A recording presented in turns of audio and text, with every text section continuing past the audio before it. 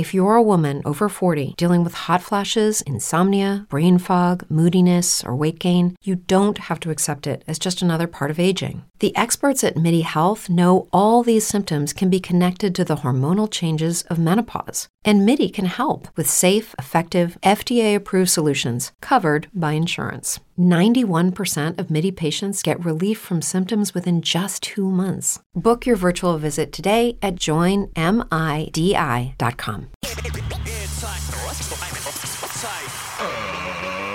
Ladies and gentlemen, welcome to the Ross Patterson Revolution! Brought to you by GhostBed.com. How old were you when you found out your dad was an asshole? What? Yeah. How old were you when you found out your dad was an asshole? Probably 14. I don't think That's that late. I don't think that he is. That's late in life. You've never seen your dad blow up. Yeah. Okay. Oh, okay. Probably 8. 8 years old. All right. Mm-hmm. I want to say I was like 5, right around there for both one. The alive one and the dead one, as I like to affectionately call him. And he would love it if he was here, you know, the dead one. But for me, I actually got to out somebody today at Home Depot.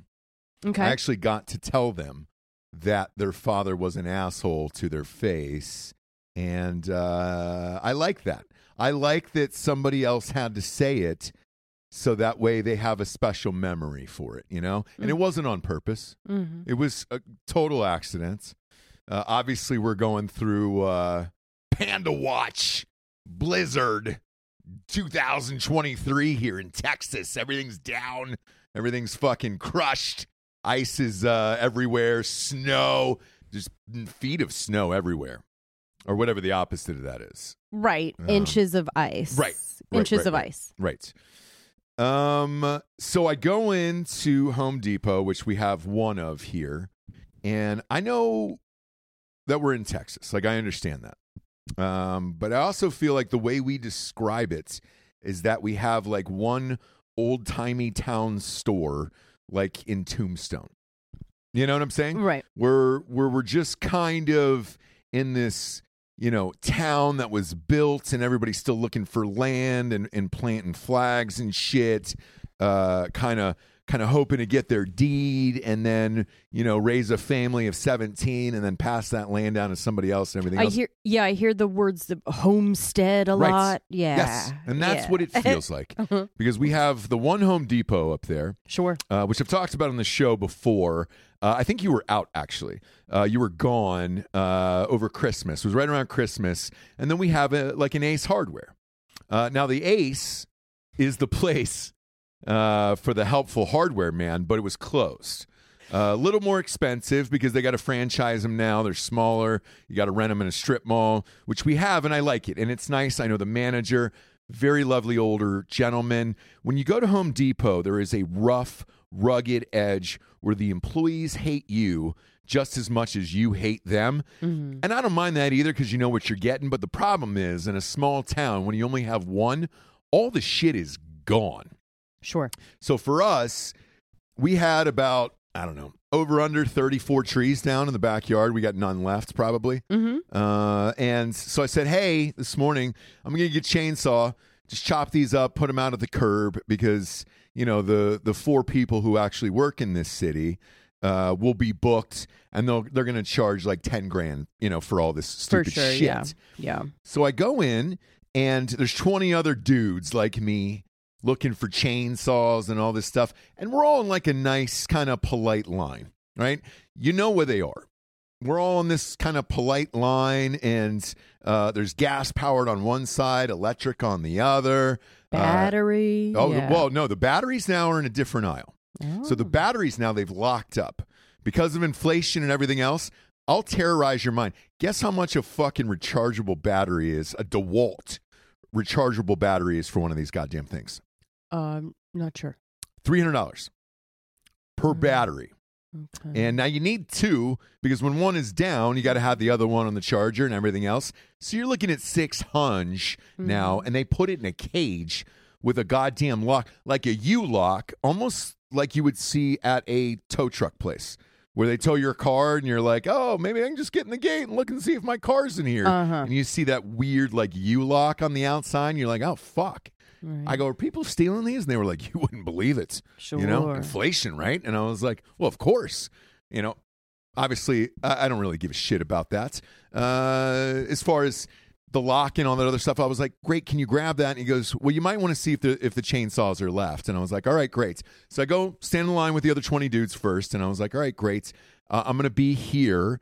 And there's a dude that zips in, kind of a smaller, like wiry guy, maybe 5'4", 5'5"-ish, with a hat on and everything else. And he's got a kid in the cart. Got a kid in the cart. Okay. Age? 5. Okay. Kid's 5 years old. Okay. Right? And so... Setting the scene. You're really setting the scene. Have to. And so he starts zipping by all of us in this line, this, 20 people in this line, kind of like, oh, I've got a kid in the car, and I can't leave him in the car or whatever. And it's like, the kid's 5. It's not a newborn. You know? Right. It's not looking for a tit. Like, it's not just out of the womb or anything else. It's a fucking 5-year-old, dude. So finally, he's trying to midge in, each and every person. Let me stick my beak in there and see if I can get the chainsaw. And people are starting to get pissed and kind of huffing and puffing and looking, around. Yeah. I've already dealt with some other shit this morning that I'm not happy about. And I go, on the 4th run by for this guy, I go, hey, dude, line's back here, bro. And he goes, oh, sorry, I got, the thing. And he's pointing at the top of the kid's head or whatever. No. And I go, cool, man, we all have fucking kids. Right. And he goes, oh, the language, in front of my child, because I did say fucking. And he goes, the language in front of my child. And I go, well, guess what? He was today years old when he found out his dad was an asshole. So let's get to the back of the line. And everybody just ripped up and like roared in laughter, right? Sent this fucker packing to the back of the line. And it is what it is. Because we all have that shit, right? Mm-hmm. And just because you roll in with the kid isn't like you're driving down the HOV lane with a dummy in the passenger seat. Like, you're trying to get the last chainsaws in Texas right now, and you're up against like huge burly fucking dudes. Mm-hmm. And me, I got the stash and the whole shit going on and everything else. I'm already a pretty big, imposing dude anyways, and so are the rest of the people in line. And I could tell this was his, way in of like, oh, man, just bring the kid in. It'll be cool, and I can rip one of the last chainsaws, because they were sold the fuck out by the time I got to the head of this bitch. They were sold out. Sure. And he was trying to get in there and get one of the last chainsaws. And not only if I wasn't getting one, he sure as fuck wasn't getting one, just because he brought his kid in. You know what I'm saying? Mm-hmm. And so he was today years old, that kid, when he found out his dad was an asshole. And then on the drive over here, I was thinking, when was it for me? And I think it was around 5. One father, the stepfather, was on a phone call.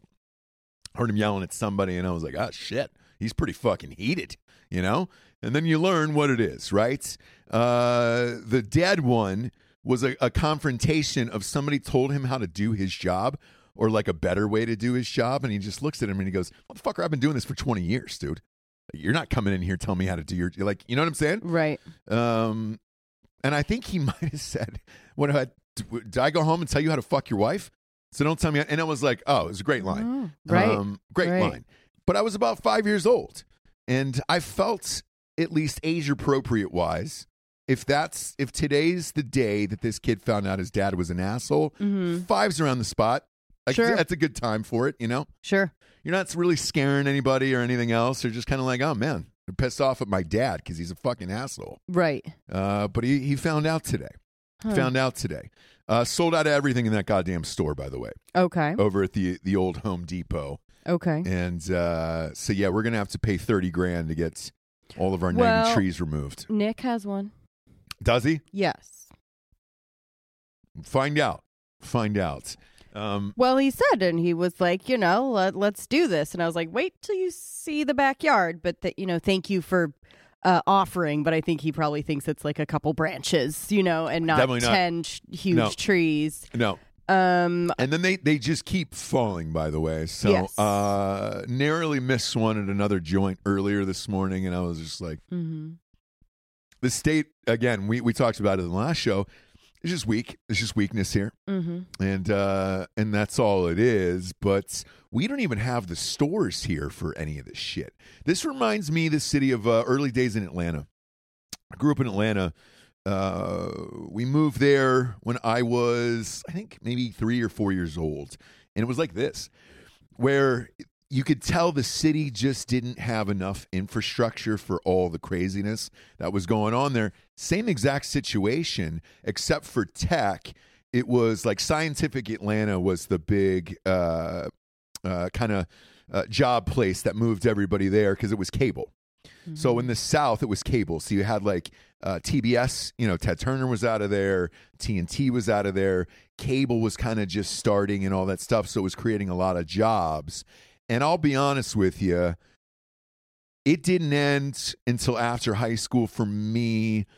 I went back. You're probably looking at 20 to 25 years it's going to take for the infrastructure to actually handle what's going on in a city like Austin or Atlanta. It sure did. It was about 20, 25 years where you're just like, holy shit. And then it's to the point like in Atlanta where you don't even want to go there anymore. Right. You can't find, like the highways there, because the ones they're building in here are all fucked up, and they call it Spaghetti Junction in Atlanta. Right. Because the highways just go on top of each other like huge strands of spaghetti, and you're like, I'll never get to where I'm going ever. And it's a fun thing, We had a listener in the studio the other day from Cumming, Georgia. And he goes, hey, man, I'm from Cumming, Georgia. And I was like, oh, shit, that's like 40 minutes away from where I grew up. And he goes, well, about an hour and a half now with traffic. And I was like, it's right. Yes. It's right. Yes. It's so bad there. The last time I was there was for a high school reunion. And the berm on the side of the road? They open that up in the morning for rush hour traffic, and you can just drive down it as fast as you can. Right. Never seen anything like it. Right. No siding, no marked off lines, whatever. And I was like, holy shit, start your engines. Right. It was pretty fucking wild to see. Yeah. But that's kind of what's going on here, and it's going to be a while. Until the infrastructure, the buildings, we have enough things for Austin to make it like a real viable city to where 80 people aren't fighting over the last 5 chainsaws in a store. You know what I'm saying? Right. It is. It seems like this point it's going to be we had a couple days of this. I mean, destruction because we can't handle it. And there's hanging old oak trees everywhere. And it's gorgeous in the spring and summer when you're driving down and look at the hill. Look at all these trees and they're just hanging over things and giving shade. And so it is a couple days.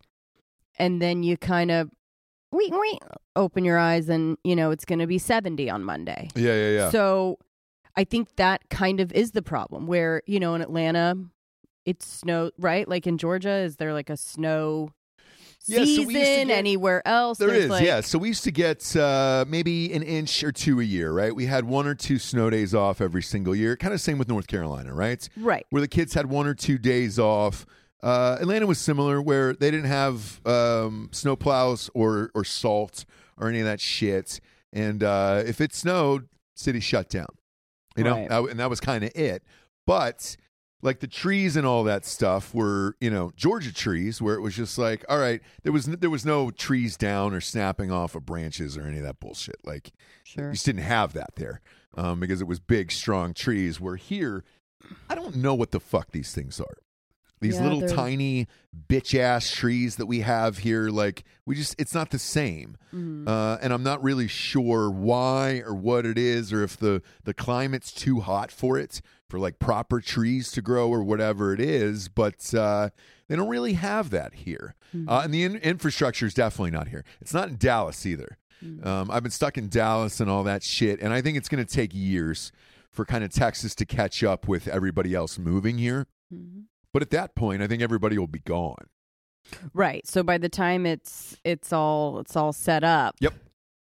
I was gone. Just a couple people there that, braved the storm or moved right at that time. Yeah, Atlanta, I was gone. So, like, I'd missed there was still another 7 years to go of, like, right. Construction where I was just like, oh, shit. Well, at this point, I've already lived here, 18 years, and I'm gone. I got to go to college now. I can't just sit and wait for everything to open. Right. But when I do go back, I don't recognize it anymore. Sure. There's one or two places where I'm like, oh, shit, I remember that in the high school, but that's about it. Everything else is completely and totally different, and it's a big surprise, It's a big surprise every time I go home where I'm like, oh, what the fuck is this? And people ask me, they're like, don't you know where you are? You're home now. And I was like, no, I don't know anything that's going on here. I know nothing that's going on here. Yeah. And it's not like the Real Housewives shit where they're showing you, oh, hey, this is Atlanta. We're showing you downtown and all that other stuff. They live in a totally different section than what they're showing you on television. Oh, yeah. And by the way, they don't ever go like to town. They always have stuff at like houses. Yep. Because they can't get to, let's say, like a restaurant in under a half hour. Under a half an hour, get all the crew there, get everything, whatever. So it's like, okay, who's having the dinner party at their house? And that's in that franchise. I guess you're answering the question of why they always do that, because everyone else, OC, something like this, they're always at a freaking restaurant, a bar, a thing, whatever, filming. Yeah. Atlanta is at their house. No. It's at everybody's house. And I'm they seeing all the exterior shots there, and I'm like, I know where that's at, and you're nowhere near it, friend. Right. So you were nowhere near it. I just got a message that water pressure is low. Yeah. So they may be just shutting off the water. Oh, the old in house. Austin, yeah, city of Austin. Oh, city of Austin, which we technically are. Yeah. So, why not? Yeah, just wanted to throw that out there during the rant. Because we wanted to give everybody a heads up of why this is an audio-only show today is because we have no power. Right. So it's you and I sitting in the studio, completely empty, freezing, and we're all bundled up. Yeah. In the dark. There's in the dark. We got a curtain open, so we do have some light coming in a little bit, and I can barely make out your face. It's like Stevie Wonder. I can see shapes right now. Sure. A little bit of colors, but that's about it. I'm not full blind, but neither is Stevie. Right. Neither is Stevie in this sitch. So yeah.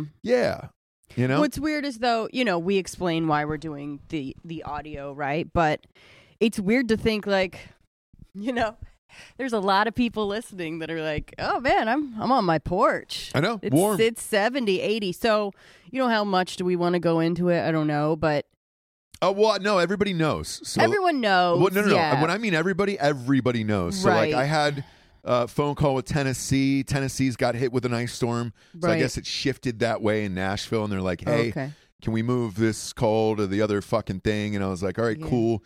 Mom already called. Hey, I saw the ice storm on the news. It looks like it's crazy. I was like, it's not crazy, Mom. You grew up in Ohio. You know what I'm saying? Like, it's not crazy. It's probably the warmest day of the year in Ohio is what this is. But everything is crashing to the ground because it's so weak here that it looks terrible. Mm-hmm. It looks terrible. It looks like it's 18 below, and we're in alive, and a plane crash has happened, and now we're trying to figure out which parts of a human body to eat to stay alive. But it's not that bad, but we definitely wanted to tell you, hey, we shortchanged you on the old used tubes today, and we don't have a video show for it. We might for Thursday for Patreon. We'll see.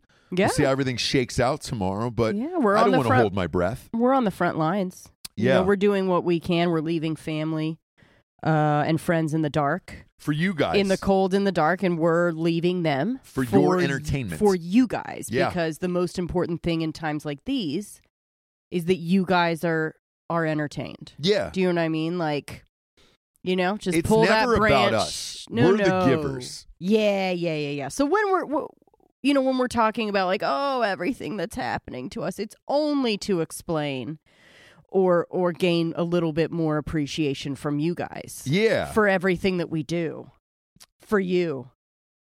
Panic at the Disco broke up. You sad? No. Did you know they were still together? No. I don't think about them. I know it's Bob's favorite band. My gosh, he won't shut up about Panic at the Disco. I know. Every time there's a good song, he goes, "Oh, is that Panic at the Disco?" No, Bob. It's not Panic at the Disco. Do you know what I mean? It's another band that might be good besides Panic at the Disco. Yeah. So Bob has not been in for a couple of days because of that, because of the breakup of Panic at the Disco. Yeah, he's been out for a while. He's been out, and you're going to have to forgive him for that. He's still kind of mourning the loss. For it. It's kind of like me with Tom Petty. It's like I always thought I was going to see him. You know what I mean? I always thought I was going to see him in concert. And so when that time passes, you go, I mean, was I ever going to? But since it's gone, you want it more, right? I don't think you were. You don't think I was what? I don't think you were going to see him. I think it would have taken me to get the tickets and be like, hey, we're going to see Tom Petty. I don't think you would have gone on your own to Tom Petty with your friends. No, we were going to go. But you didn't go, Jesse, you know? Even before I met you, did you go? Did you make an effort to go see Tom Petty? No, that's what I mean. I know, but did you think he was going to live forever? Yeah. You know? You did. Yeah, I thought it was going to be like, oh, you know what? If Tom Petty's around the city that I'm in, like, you know, I'll go. Yeah. Okay. I don't know that you would have. I have bands like that. I do. I have bands like that I'm like, oh, I'm totally going to see this person one day, and then I just stopped caring and never did it. You know. Mm-hmm. Who? Do you remember who else it was for you? I know who mine were. Tom Petty. I only think that because he died, right? Yeah. But like mine was Guns N' Roses. I was like, I'll see him. You'll see him. And then no. And then Chinese Democracy happened and all that shit, and they kind of split up and went different ways or whatever. The only time I saw one of them was you remember how fucking weird Dave Navarro was? Yeah. Yeah. So I had the same publicist as Carmen Electra. And she was married to Dave Navarro. Mm-hmm. And so we all got to go to this Dave Navarro thing because he was kind of in between bands and putting his own band together. Do you remember that whole sitch where it was a bunch of weirdos? It was like him, Johnny Depp. What was it called? Perry Farrell, and then Slash. So it was like Slash from Guns N' Roses. And I got to see Slash with this weird band kind of play, and like... Even he didn't really know what to do on stage there. He was like, I'm Slash. What the fuck do you guys do? You know what I'm saying? Right. I think it was called Hollywood Vampires or something fucking weird like that, whatever it was. Yeah. And they were always kind of swapping out people. And I always said Guns N' Roses. I was like, I'll go see them. I'll totally go see them. Yeah. Never saw them. Never fucking saw them. Even when I think the last time I was thinking about going to see it, Axl Rose broke his foot. Do you remember that? Yeah, maybe. It's a funny story because he didn't want to give up the money because they had sold out the tour, and they built a throne for him, a huge like king size like Burger King throne for Axl Rose. And he just sat there with this huge fucking cast on his leg and sang all the songs from this throne. And then occasionally, like every 3 or 4 songs, he would get up with a cane and then just stand on one leg, sing a song, and then sit back down on the throne. And I was like, well, I'm not paying for that bullshit. Like, I want to see him run around and do all the things, you know? Yeah. I want to see him do all the moves. I don't want to pay for broken leg on a throne, Axl. Right. I want to see the dude run around, and it never happened. It just never happened. And the time has definitely passed with that. Has it? Because a lot of people go and they love to see like Motley Crue or Poison these days and everything else. I don't want to do it. Right. I saw them in their prime. Right. And as a kid, you know, as a child, and I don't want to go and see them now. Even in interviews with like Tommy Lee right now, it's just like, it's depressing as shit to me. Yes. It really is. You know, even Madonna going on tour, I just... Madonna's another one. If you would have told me, hey, dude, I'm going to go see Madonna in my life, never did. Right. Never saw Madonna. And now you look at her now, go to her fucking Instagram now. Because we've talked about this on the show in the past. It keeps getting worse. like on a day-by-day basis. And I was like, I have no desire to see this fucking zombie on stage right now. Like, it's crazy. Yeah, and so I want to know what you thought about her biopic, whatever people say, getting canned. Yep. Cost the studio probably about $10 million with everything 12 that they put into it. Yeah. I think it's because the interest in her is not the same, and they were kind of like, is this gonna be what we think it's gonna be? I heard a little bit of a nightmare as far as script was concerned. She had a bunch of Madonnas go to a Madonna boot camp. Yep. I mean, I think they were worried about possibly working with someone like her in the version that she is now. What do you think? So I have the answer to this, actually. It all started with, do you know Florence Pugh? Florence Pugh. Yeah. Yeah, she was the blonde Don't Worry, in Darling, the Don't whatever. Worry, Darling girl, yeah. whatever. I know her, though. I don't know her from that movie, okay? I know her from Puss in Boots. Oh, that's right. That I've seen 5 times. Mm-hmm. She does the voice of Goldilocks in Puss in Boots. Great. I couldn't tell you who she is as an actor. I don't think I've seen her act in one thing, but I can tell you as a voiceover actor, she's goddamn incredible. Great. So she must be amazing. Real life, because that's one of the best voiceover actors I've ever seen as Goldilocks in this Puss in Boots movie that I'm a fan of. Maybe not after the 5th time, but I'm a big fan of that movie. It's nominated for Best Picture for animated. It's which gotta it should win. Be. It's awesome. Gotta win. It's a great movie. Well, it's up against Pinocchio with Guillermo del Toro. So they love that guy, and he'll probably win.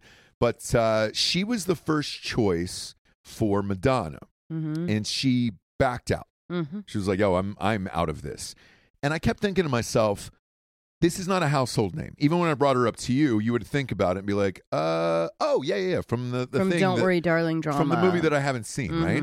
And if the girl whose name vaguely sounds familiar from the thing you haven't seen, which is all of us, not just you, is backing out of playing Madonna in a biopic, which would be a breakout role, right? Something is fucked up. Yeah. And so here's what was fucked up. Madonna wanted control of the script, and she was attached to direct. Oh, no. Huh? Oh, no. What? And, maybe when that first came out, they go, okay, great. And then they started talking to her and maybe doing some meetings about what that was going to be like. Off the reservation. That's exactly what happened. Oh, no, this is not going to work. Although I am bummed for, is it Julia Gardner? Julia Gardner, yeah. I mean, she would have killed it. She's amazing. She's the one it's Ruth from Ozark. She's the one who agreed to do it, and even she had to get the fuck out of there. Now the problem is, going back to the boot camp thing that you talked about, is there was like 6 girls in the running who still had to do this bullshit. Oh, yeah. And go to this weird little boot camp and learn to dance and do all the Madonna shit. Move and everything like her, else. And they weren't even cast. Yeah. They weren't even cast. They were just trying to get the role. Yeah. And, to go through all of that. So at the end of the day, the script was a mess.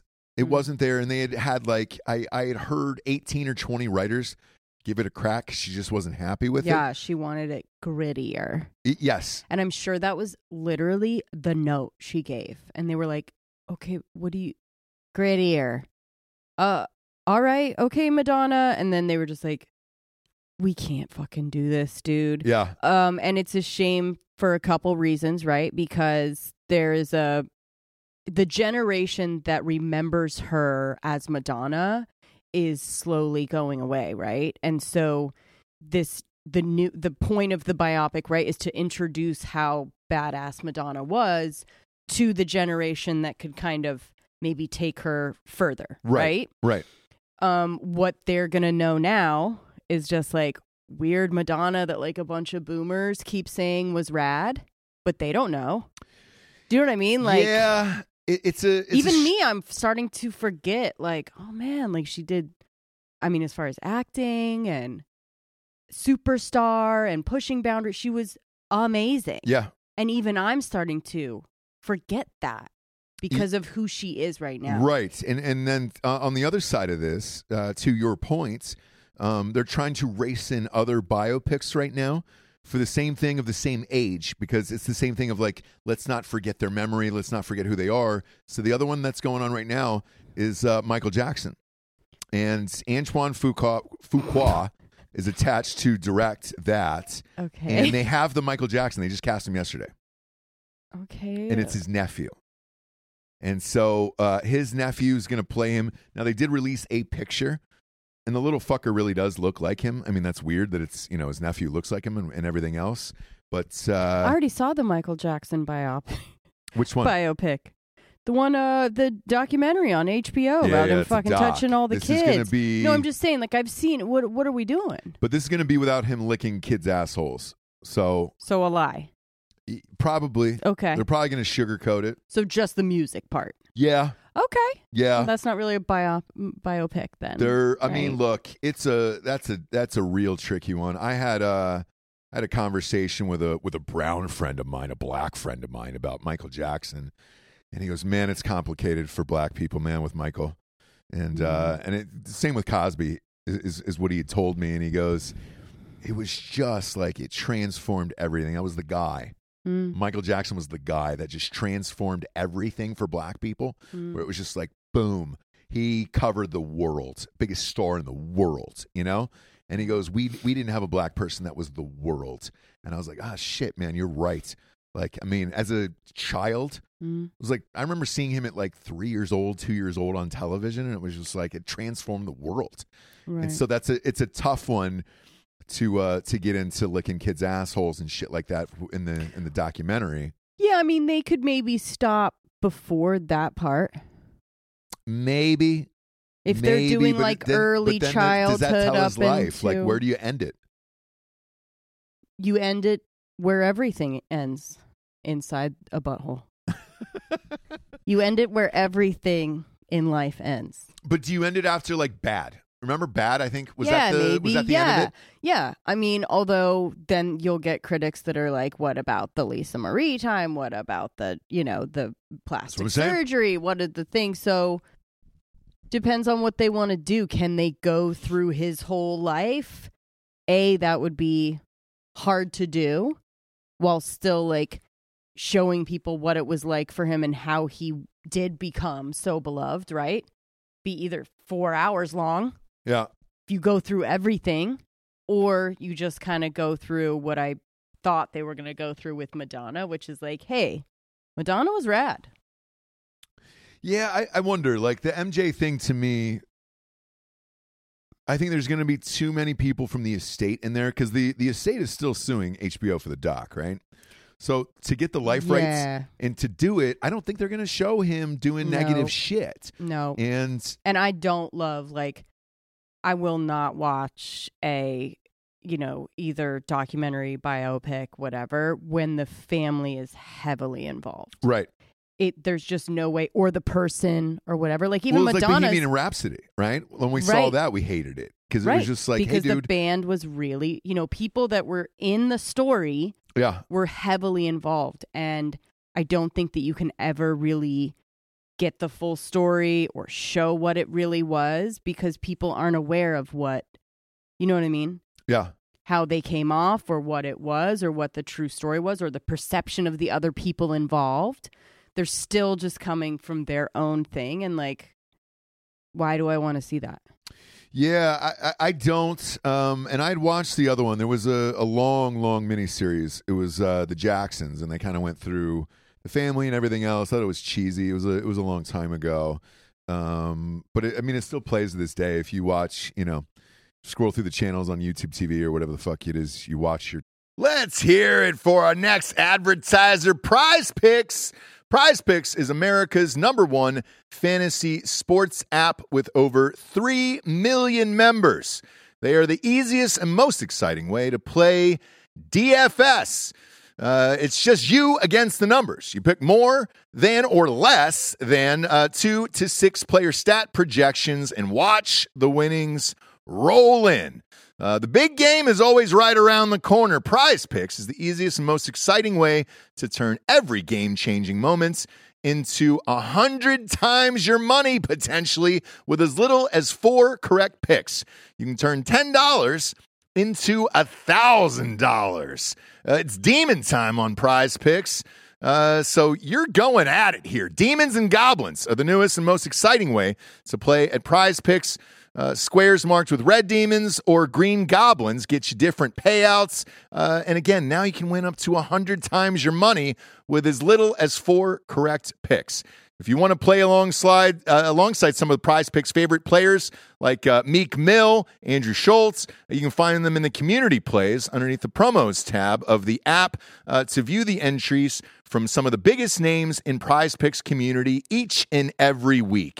This week on Prize Picks, I'm selecting Steph Curry for more than 29 points and the Joker for more than 10 rebounds. I think Bob's taking Anthony Davis for more than 2 blocks and Damian Lillard for 4 3-pointers made. Go to prizepicks.com/Ross Patterson and use the code Ross Patterson for a first deposit match for up to $100. Again, go to prizepicks.com/Ross Patterson and use code Ross Patterson for a first deposit match of up to $100. Pick more, pick less. It's that easy. Yeah, let's give it up for Liquid IV. Yeah. .com, baby. Promo code Nooners over there is going to get you 20% off your first order. Rage this weekend. Jobless on accident. I feel like it was an accidental rage this weekend. Yeah. And I needed some Liquid IV to start off the day. I start every day with a Liquid IV. Our kids are using Liquid IV. Yes. They've got the new and improved sugar-free Liquid IVs as well. And Pear is back. Pear is back. That's my favorite. Pear was my favorite there.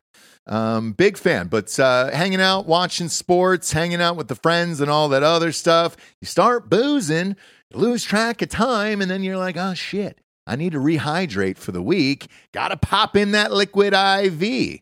Are you a daily girl? Because I don't see you every single morning all the time. Yeah, I'm a daily girl. So I do one of the sugar-free grapes or the sugar-free apple, which are my new faves, in 24 ounces. Okay. So it is supposed to be just in, they say, like, put a packet in 8 to 16 ounces. 16 ounces of water. That's going to hydrate you double. I put in the 24 ounce, maybe onesie or twosie. Yeah. And go through the day. Yeah, it's life changing. I call it Hydration Monday here on the show because it's one of those things where, again, you go hard over the weekends, you got the kids, you're not eating great, you're boozing with some friends or whatever, and then boom, reset on Mondays, pop in the Liquid IV, and you're good to go. But it's a little pouch. That's it. You're ripping open, popping into liquid, 16 ounces or more, and you're good to go. Super easy there. 3 times the electrolytes, no artificial sweeteners, 8 vitamins and nutrients, non-GMO and free from gluten, dairy, and soy. Weekends are for going wild. Have a game plan for Monday with Liquid IV. Grab your Liquid IV Hydration Multiplier, sugar-free in bulk nationwide at Costco, or get 20% off your first order when you go to liquidiv.com and use the code Nooners at checkout. That's 20% off your first order when you shop Superior Hydration today using promo code Nooners at liquidiv.com. Television on these days, you'll see it, and they'll play it over and over again. And it was just kind of cheesy. Like I want to see something a little darker, I guess. But you know, it depends on how you do it. Like if you look at the Elvis one, for example, which you know we popped on last night. Yeah. The thing when you get like a Baz Luhrmann to do something like that is you're going to get a campier version of it a little bit. You're going to get some dark stuff and some cool stuff a little bit, but you're not really going to dig into like hardcore drug use and things like that, right? No, but you are going to, like I said, show why people freak out about this person, right? Where you go like, you know, you hear Elvis, and I was never really like super into Elvis. I wasn't one of those people that like, you know, was you really, weren't? You weren't? No. Yeah, okay. Age-wise, were you? No, it was later. It was later for me. My parents weren't like nobody was like no one in my life or sphere was like real into Elvis. Right. So, I was just kind of like, yeah, I mean, I've heard Elvis. I know he's the king. I know people freaking freak out. Why is that? And so with that documentary, with the Baz Luhrmann Elvis, you get to see like, oh, okay. And that's really all you want. You want to be like, oh, wow. Like this person, I get it. Yeah. Like this is what it was.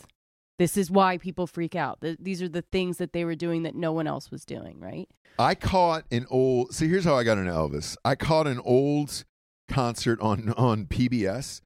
PBS, over the years, has shown like old concerts of people where you're just like, man, this is weird. And then they'll talk about it, and they'll usually sell some, 12 or 14 disc DVD set with it. And those will be the commercials in between there to pay for PBS, right? Yeah. And I caught an old concert of Elvis. He wasn't young. And he wasn't old and like fat Elvis. Okay. Yeah, he was just in the middle. Yeah. He was like a B Frasier, like a he was Fraser. like a man. Well, like a Brendan Fraser-esque Elvis, where like you could tell he was about to hit the fat Elvis. Okay. But he also wasn't the thinnest, and he was right in the middle, and he was older. And I don't know if there was any AC in this place, or just because of the way he sang and danced and shit. But like drugs, but yeah, maybe yeah. Could have been drugs. No, sweating his ass off. But they use, because they don't, PBS and all that shit with the old concerts, they don't have the good technology for it. So you had to really fucking sing back then, or else it would sound like shit. Oh, for sure. And he was just singing his ass off. And I was like, oh, fuck. I was late at night. I was all caught up in it. I was like, God damn, dude, I didn't know Elvis was like this. Like, holy shit. Right. And then I was like, all right, I get the whole thing. And then I wanted to go to Graceland and all of it in life. And that was like an important thing for me. I think I was in college, actually, when I saw that fucking PBS thing. And then I'm going to Graceland maybe 2 or 3 years after I graduated because I wanted to see it. And I was like, oh, man. And then the house lives up to it, where they've got like this 6-inch shag in the rooms. Down in the jungle room. Just like Mark Cohn says in Walking in Memphis. That the jungle room exists when you go in there and all that stuff. And you're like, oh, shit. He really lived that life. And it was awesome. And I liked Elvis. Now, him dying of drug use and then, dying on the toilet, I don't have an issue with. Sure. Michael Jackson, though, touching kids and then going out like that and going through a full fucking trial. Remember he went through a full fucking trial? Yes. Where he molested that kid and then started dancing on top of the limo after he was found innocent. Like, I don't know how you leave that out. Whereas Elvis just died. And that was kind of it, right? But there was nothing negative, like, with children or women or anything else. Like, we didn't hear, there was no rape charges against Elvis or anything. Like, you know what I'm saying? Yeah, because back then, I guess we were okay with men his age marrying 15-year-olds, but like now I think it would be a little weird. Maybe. But I'm kidding. Yes, it would be. But they stayed married for how many fucking years? Sure. Forever. Sure. So, with now and then going back to Madonna, she wants it grittier. It's probably Sean Penn tying her to a fucking chair and then knocking her out, right? Right, but is she wanting to show that? No. I think she actually probably did. Oh, I don't know. You don't think so? But look at her Instagram now. You don't think she wants all the controversy and all the shit like she used to? Do you remember Like a Virgin? Yeah. She's burning on a cross and shit like that. At the time, everybody's like, oh my God, this is crazy and everything else and religion and blah, blah, blah. I think she wants to go back to that and be like, yeah, let's show it. Let's have Sean Penn tie me to a fucking chair and then beat me with a brush. No, I don't even think the thoughts connect like that. I don't even think it's there. Really? I'm wondering, honestly, prediction time, what's going to happen with this tour. I don't know. That it'll actually go down? I don't know if it's going to actually go, if all dates are going to, if something and, whatever. It feels weird. But all of it feels weird today. I mean, Janet Jackson just announced she's going on tour. Why? When's the last time she had an album out? I don't know. I only know Rhythm Nation. Yes, same here. Yeah. And I would go see Rhythm Nation. But that's kind of it, right? Like, yeah, it's strange. Yeah. It's strange. She's going on tour. Madonna's going on tour. There's somebody else Maybe. older TBD. that is going back on tour, and you're like, why the fuck are we still doing this? But it's weird. But these biopics are making money. They're going to keep cranking them out. And for me, there's just a couple that I want to see personally. Now, who's at the top of your list? That I want to see biopic wise? Yeah. Musician? Yep. I don't know. What's yours? Hendrix. I've always wanted to Did see we a not really have good one yet? Jimi Hendrix. So they did one for VH1, and it was Wood Harris. Wood Harris is one of my favorite actors, and I thought he was fantastic as Hendrix. However, the family did not sign off on it, and they just absolutely nuked the budget. So I ran into him in a fucking bar, and I asked him, and I go, hey, dude, and he thought I was fucking with him. I go, you were awesome as Hendrix. Right. We were the only people in this bar, and it was like on a Tuesday afternoon. It was me, Klain, him, and then his buddy, Wood Harris and his buddy. And I go, hey, dude, I just want to tell you were amazing as Hendrix. And he looked at me like, yo, are you fucking kidding me? Like, he was, because at that point, he'd already done The Wire and everything else. Right. And he was like, are you fucking kidding? And I was like, no, dude. And I go, this is so-and-so, and this is, here's what we've done or whatever. And he goes, oh, shit. All right, cool. And he knew some of the movies that we'd done. And I go, I just want to chat with you about it. I was like, what happened? And it was a Tuesday afternoon, nobody in there. And I go, he goes, here's what the fuck happened with that movie. He was cool as shit. And he goes, the family wanted control of the script, very similar to the Madonna thing. And he goes, the family wanted control of the script, or the Michael Jackson thing. And when they got the first pass, it was darker and it had a lot of drug use in it. And they said no. And they said, well, great. What do you want us to change or whatever? And they were like, well, we want to change all of it and then make it the way we want to make it. And then you can make this movie. And they go, what if we don't? And they go, then we won't sign off on any of the fucking music. So if you go back and see that movie, the Wood Harris one on VH1, the only songs that they could use by Hendrix were covers, because a lot of his songs were covers, like Watchtower and everything like that. So you were paying the publishing rights for somebody else and not the Hendrix estate. And he goes, so it killed the movie. Well, he goes, after that, the studio knew that the movie was probably going to be dog shit. We were already signed on to it. And he goes, then the budget just slowly started getting cut for everything else. And then they were down to, like, Billy Zane was the fucking music manager in that. Yeah. I know. You know, when you see Zayn fucking stroll in, that he was third pick. Maybe fourth? Maybe lower. I mean, you think lower, yeah. We can get Zayn, maybe, right? That's like you're trying to sell DVDs overseas, and if you put them on the box, it'll sell from Titanic still. So, like, that's kind of where it was. And he goes, I did my best with it. And he goes, I'm super amped that you loved it. And I was like, you were the dude to play Hendrix. It was all, like, I was in. And then they also did another version with Andre 3000. Oh, yeah. Independent film. Same thing, but the family didn't sign off, so they didn't get the music. Right. And then that kind of killed that as well. So, with Michael Jackson and that music, I think you're going to get a campy version. I do. Yeah. Yeah. Yeah. Yeah, but as far as like the ones that I really want to see, Hendrix, top of that list. I still want to see the Janis Joplin one. Yeah, me too. But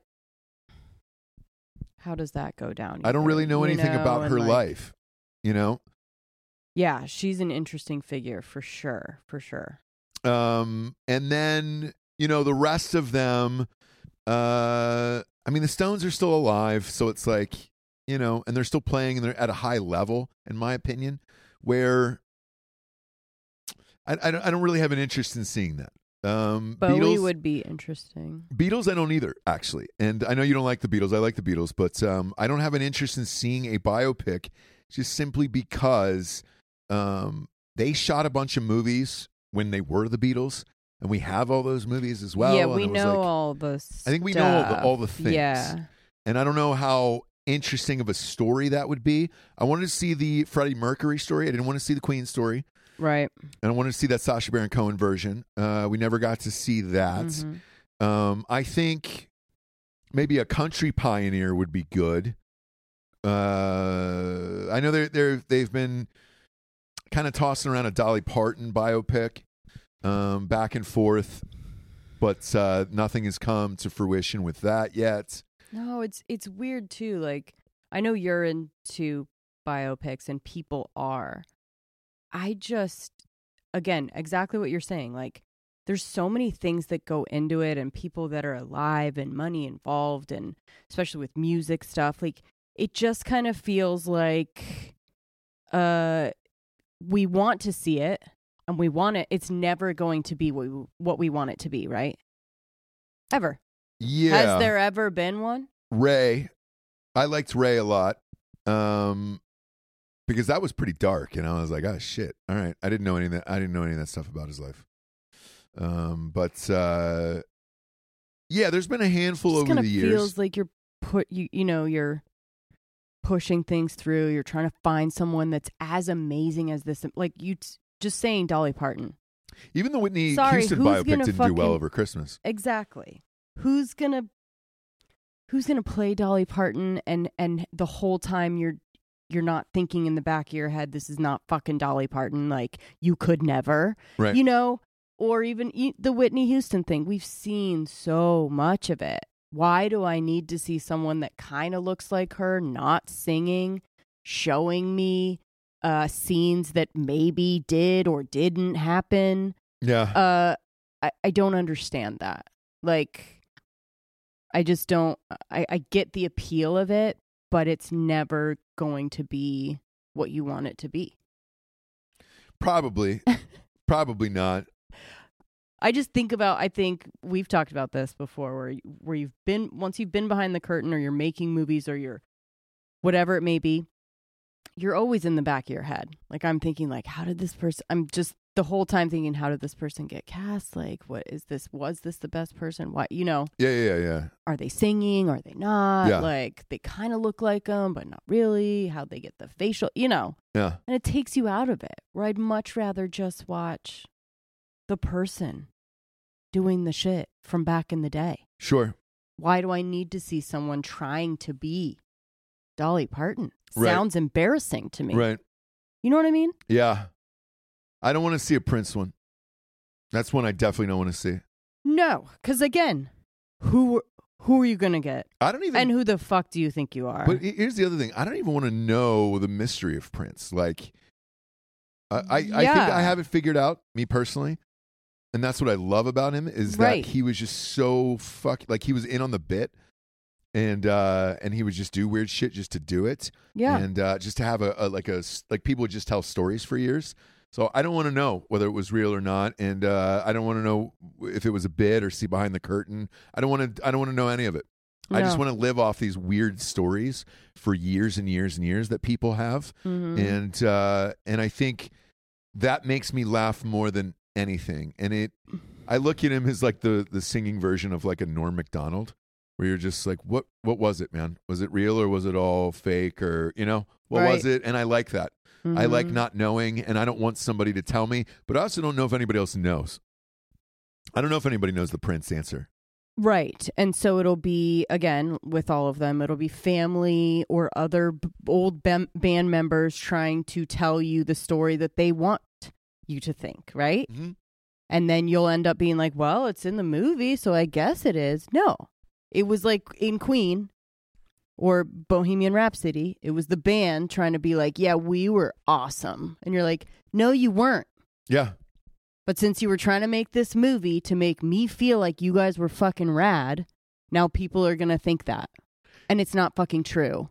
Yeah. And then the other part with like Prince is like, take Chappelle, because that's what kind of blew up all of those stories that we had heard over the years. Now, if he played it, I'd watch it. If it was a comedy, right? And you were just going to do that. But even the story he did with the game Blouses and then Let's Eat Some Pancakes.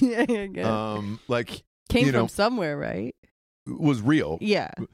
It was real, but like, I have a super weird Prince story that I've told on this show before about going to see him at the Green Door. And, you knock, you give somebody $100 in cash, and then they give you a business card that had 2 words on it. Prince.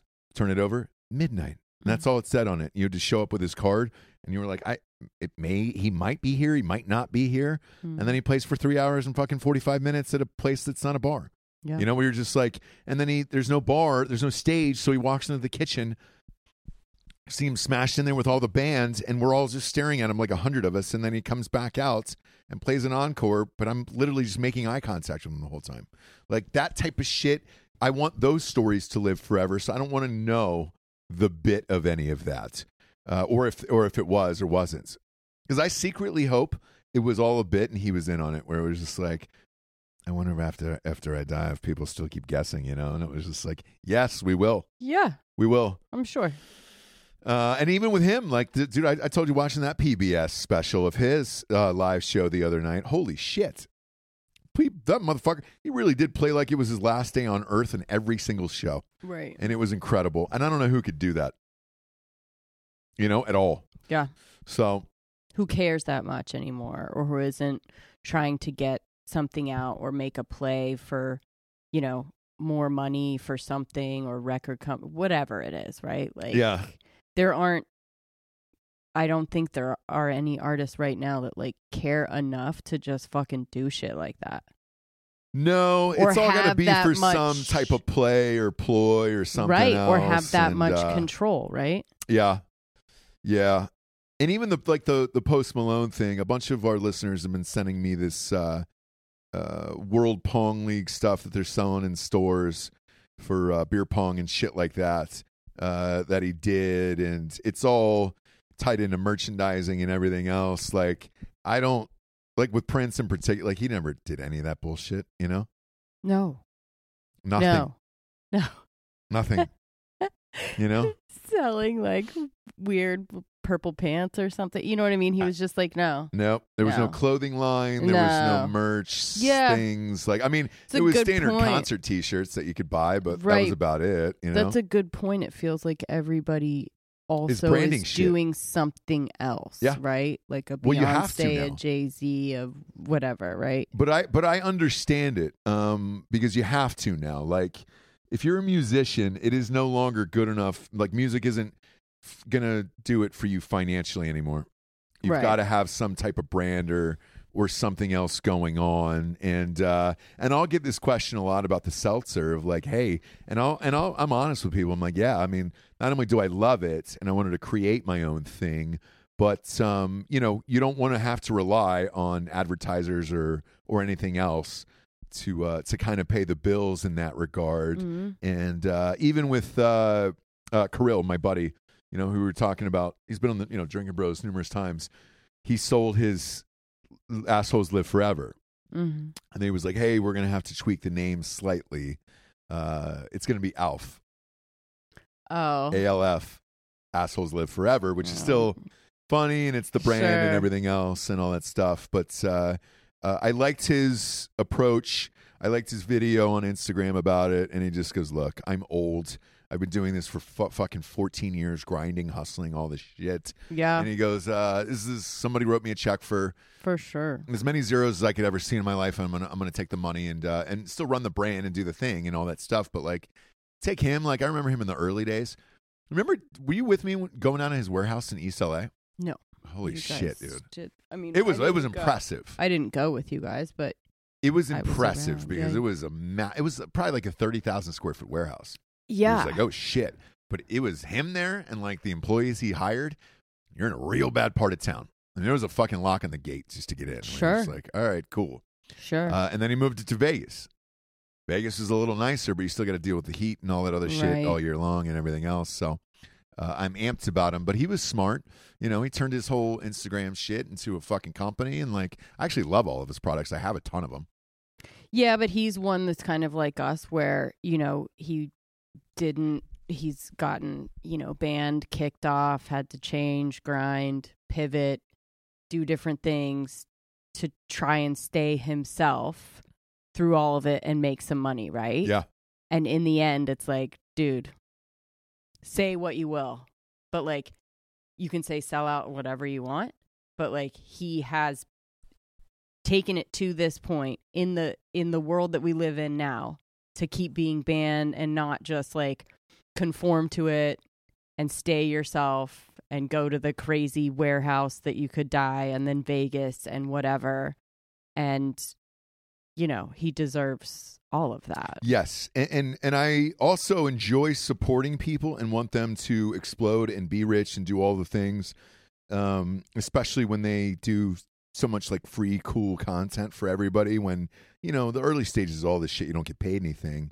And case in point, I'll give a shout out to Reed White, a.k.a. Reed Blanco, who is one of the nooners here on the show, always supports us and everything else.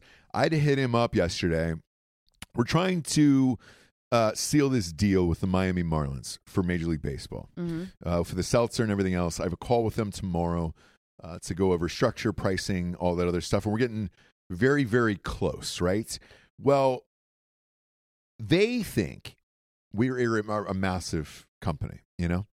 They think Hard AF Seltzer's a massive company. It is. It's not.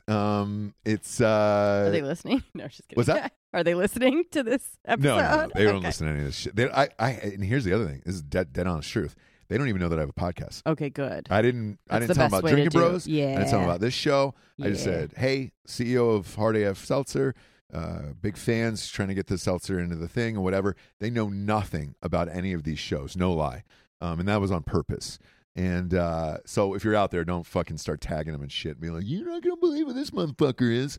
But with that being said, because everybody thinks like you see the boxes, you see the cans, you taste it, and you're like, holy shit, this is a massive company, right? And it's not. It's just financed by Dan and I, and then, you know, we have a smaller investor from one of our buddies, and that's it.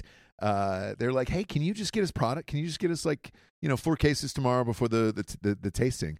So we can, before this call of the thing, and I was just like, you know, the rest of the company's got a taste or whatever. I was like, yeah, no problem. You know, at the phone, I'm like, well, fuck. How am I going to get them? How am I going to get this to Miami? How am I going to get this to them? It's in stores in Florida and everything else. So I'm like, shit. I know Reed lives down there. So I hit up Reed on Facebook and I go, Reed, I will fucking Venmo you money. Just go to and just drop this off at this address. Is it far from him? Just tell me you're at Hard AF Seltzer. No, it's not far. He's in Miami. It's not far. And I go, look, there's a Total Wines down there. Just go pick it up at Total Wines and go drop it off. And he did. Oh. And I go, hey, dude, just Venmo. Just send me your Venmo. I'll pay you immediately and everything else. And like we've done this with some other listeners in some other states and things like that. And he just wrote back and he goes, you know what, man? Just you know, buy me some seltzer when you guys get in the stadium and just, you know, we'll go to the game together. And he goes, don't worry about it. And I was like, dude, are you sure? Like, I really appreciate it. And he goes, you know what, man? I've been listening to you for years. I just want to see you explode. That's it. I just want to see you guys explode and have all the money and do all the things. And because they know we're not going to stop podcasting, right? Which is true. Yeah.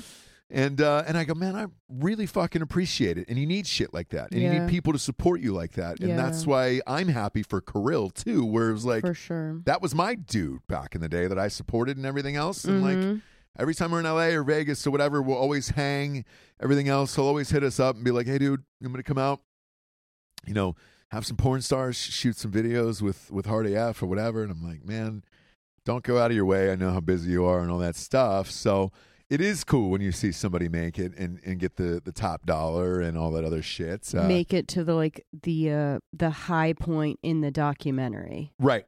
Which is how I have been thinking of my life in order to get through it. Where I just go, what part in the documentary am I in now? Like when they make it about my life, right?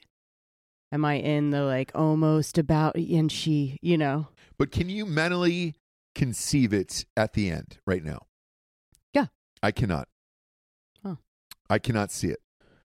Because every day I'm in it and I'm dealing with 400 different people on a daily basis that I can't see it. I just know that I'm going through it. It's very similar to making a movie where there is this this kind of nervousness, or you put so much work into something, and I used to feel it right before the first day of shooting, because I typically produced all of it, right? So like I put all these people together, and every night or every time the night before with all these movies or TV shows or whatever, it was the same like sleepless, like restless feeling of, I don't think any, like call time was like at 6 a.m.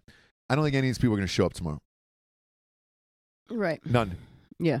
Every single movie, every single job, I was like, they're not going to show up tomorrow. Nobody will be here. I don't really know why.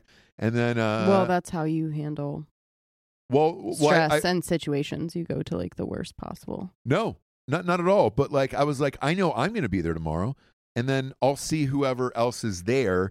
Now, obviously, everybody shows up and you do the job, but there's still a certain part of you that can't believe that it's all happening and you're actually doing it. Where you're just like, all right, well, something will fail or something will go wrong or whatever else. And I also feel at the end of all of them, at the very end of all of these movies and TV shows and all this stuff, that I can't believe that it ever got done. And so none of it really seems real. Where I'm like, this is a miracle this got done. Yeah. And all of them, because you can look back at all the problems and all the things, and that's kind of what I remember. There's a few premieres where I sat at where I was able to actually enjoy it, but usually it was something else where I was just like, oh, the projectionist will fuck up, the sound will be off, the thing, Some of them I actually sat in the booth with those guys, and so my memories of some of these premieres and things, like I was just sitting next to the projectionist, making sure it wasn't going to get fucked up, or the sound was off or right or whatever. You've been at one of those, yeah. And I was like, how do we fix this sound in here? Yeah. And you would say which thing was wrong or thing and everything else, and you were like, all right, shit. So there is still part of that. And the reason why I can't conceive any of it is, at the end of it, are you just sitting in a chair somewhere and you're like, holy fuck, I can't believe any of this happened? Yeah. Maybe. Yeah. Well, that's what I was trying to say a little bit earlier, was like, if you just think of it, it's hard to think of it as, where is this documentary going? The only thing that I can think about is like, if I was being interviewed, right, for the documentary in the leather chair, like what part would this be? What part would this be? Hopefully it's towards the end, but it could be the middle. And you don't know. But like, I would love for it to end with like I'm saying, like Kirill. Like, that's a great ending to his documentary. But there was many times when he's in that fucking warehouse or whatever, and he's just like, I don't know. I don't know. I was there for some of those days. And getting days. banned and getting kicked off Instagram and, product not going out or whatever it may be. And he's just like, all right, well, this is it. And what do they always say in the documentary too? That's the point where they almost gave up, right? Yeah. And then they just went one more day. So I think in this part, like, I'm in the part where I'm almost giving up, but I'm going to like go one more day because I want it to be like, but she didn't. Right. And right. then right. It all happened. What would have happened if, right? They gave up right then. I know. I just had that yesterday with the fucking merch company, and this will go back to Kirill, where, we are going to this golf tournament, and we got some important people to meet and shit, and then Daytona 500, a lot of like big important people to meet with executive wise there for all the parties and shit. We needed this Hard AF merch. I just needed a snapback hat, a flex fit snapback hat for all of these people, right? Right. I screenshotted 6 different shots of the hat, including the serial number, the snapback, the thing itself, or whatever. And what did I get back? A Velcro hat the next day. And we just paid like, $500 or whatever the fuck it was for all this shit. And I'm like, you motherfuckers. Right. You can't even get this right. And then I remember sitting in Kirill's warehouse in East LA one time. It was after a show. We had already recorded it. And we're just kind of going through everything. And he's kind of kicked up like I am now, with a foot up and just kind of exhausted. And he throws his fucking dildo at me from across the room. I'm not kidding. Right. Throws a fucking dildo at me, and I catch it. And he goes, what do you think of that fucking dildo? And I was like, and I'm holding this dildo, and I was like, man, like it's huge. Right. I was like, it's fucking heavy. Sure. And he goes, what kind of pussy do you think that dildo would fit into? And I go, I don't know, man. I mean, you're going to have to go to like some crazy porn star for shit like that. And he goes, yeah, how could I sell that to real fucking people? What type of real person is that dildo going to fit? Whatever. And I was like, having this conversation was surreal, where I was just like, But that was his job, and that was his work and everything else. Right. And I go, if you can fuck up a dildo, you can certainly fuck up a hat, you know? Yeah. As a dildo, you could just hold it up and be like, wow, that's too big for a human. There's no way anybody would ever have or buy this thing in this world. You know what I'm saying? Yeah. You can definitely fuck up a hat. And after all these years, that was, I think, 7 years ago when he threw that dildo at me. Sure. So after all that shit in a hot warehouse in East LA of chucking dildos around that were incorrect, and there was hundreds of them that were just sitting there in these boxes, hundreds of oversized dildos that he couldn't sell, Right. and either had to ship back or give out for free and like give away things. Mm-hmm. And good for him. Good for him. You know? We say good for him. Say good for him. He really did it. He really did it. But we appreciate your support at home for all this stuff. And, you know, even in this weird fucking state where a half-inch of ice shuts down everything, we're here. Rain or shine, show goes on. Say it all the time. Show goes on. Damn it. No power. Sitting in a dark room with Jesse. Weird show. Drinking, the only thing was available at the gas station was a Smirnoff screwdriver. Says it's 8%. Tastes like shit. But it was the only thing there. Because with the fridge out here, with all the power out, we don't have any cold, hard AFs here. So I was just like, well, got to have something. Yeah. Show goes on. Yep. Go to iTunes, rate the show a 5-star, and leave a quick review. That's all the advertisers care about. It's the only way to get us out of this darkness, this dark ages. And then head on over to Spotify. It's just a 5-star. You can walk away after that. No text needed. Do your part, Playboy. Do your part. We love you out there. For Jesse Wiseman, a.k.a. The Jables, I'm Ross Patterson. This is The Revolucion. Buenos tardes, everyone. Good afternoon.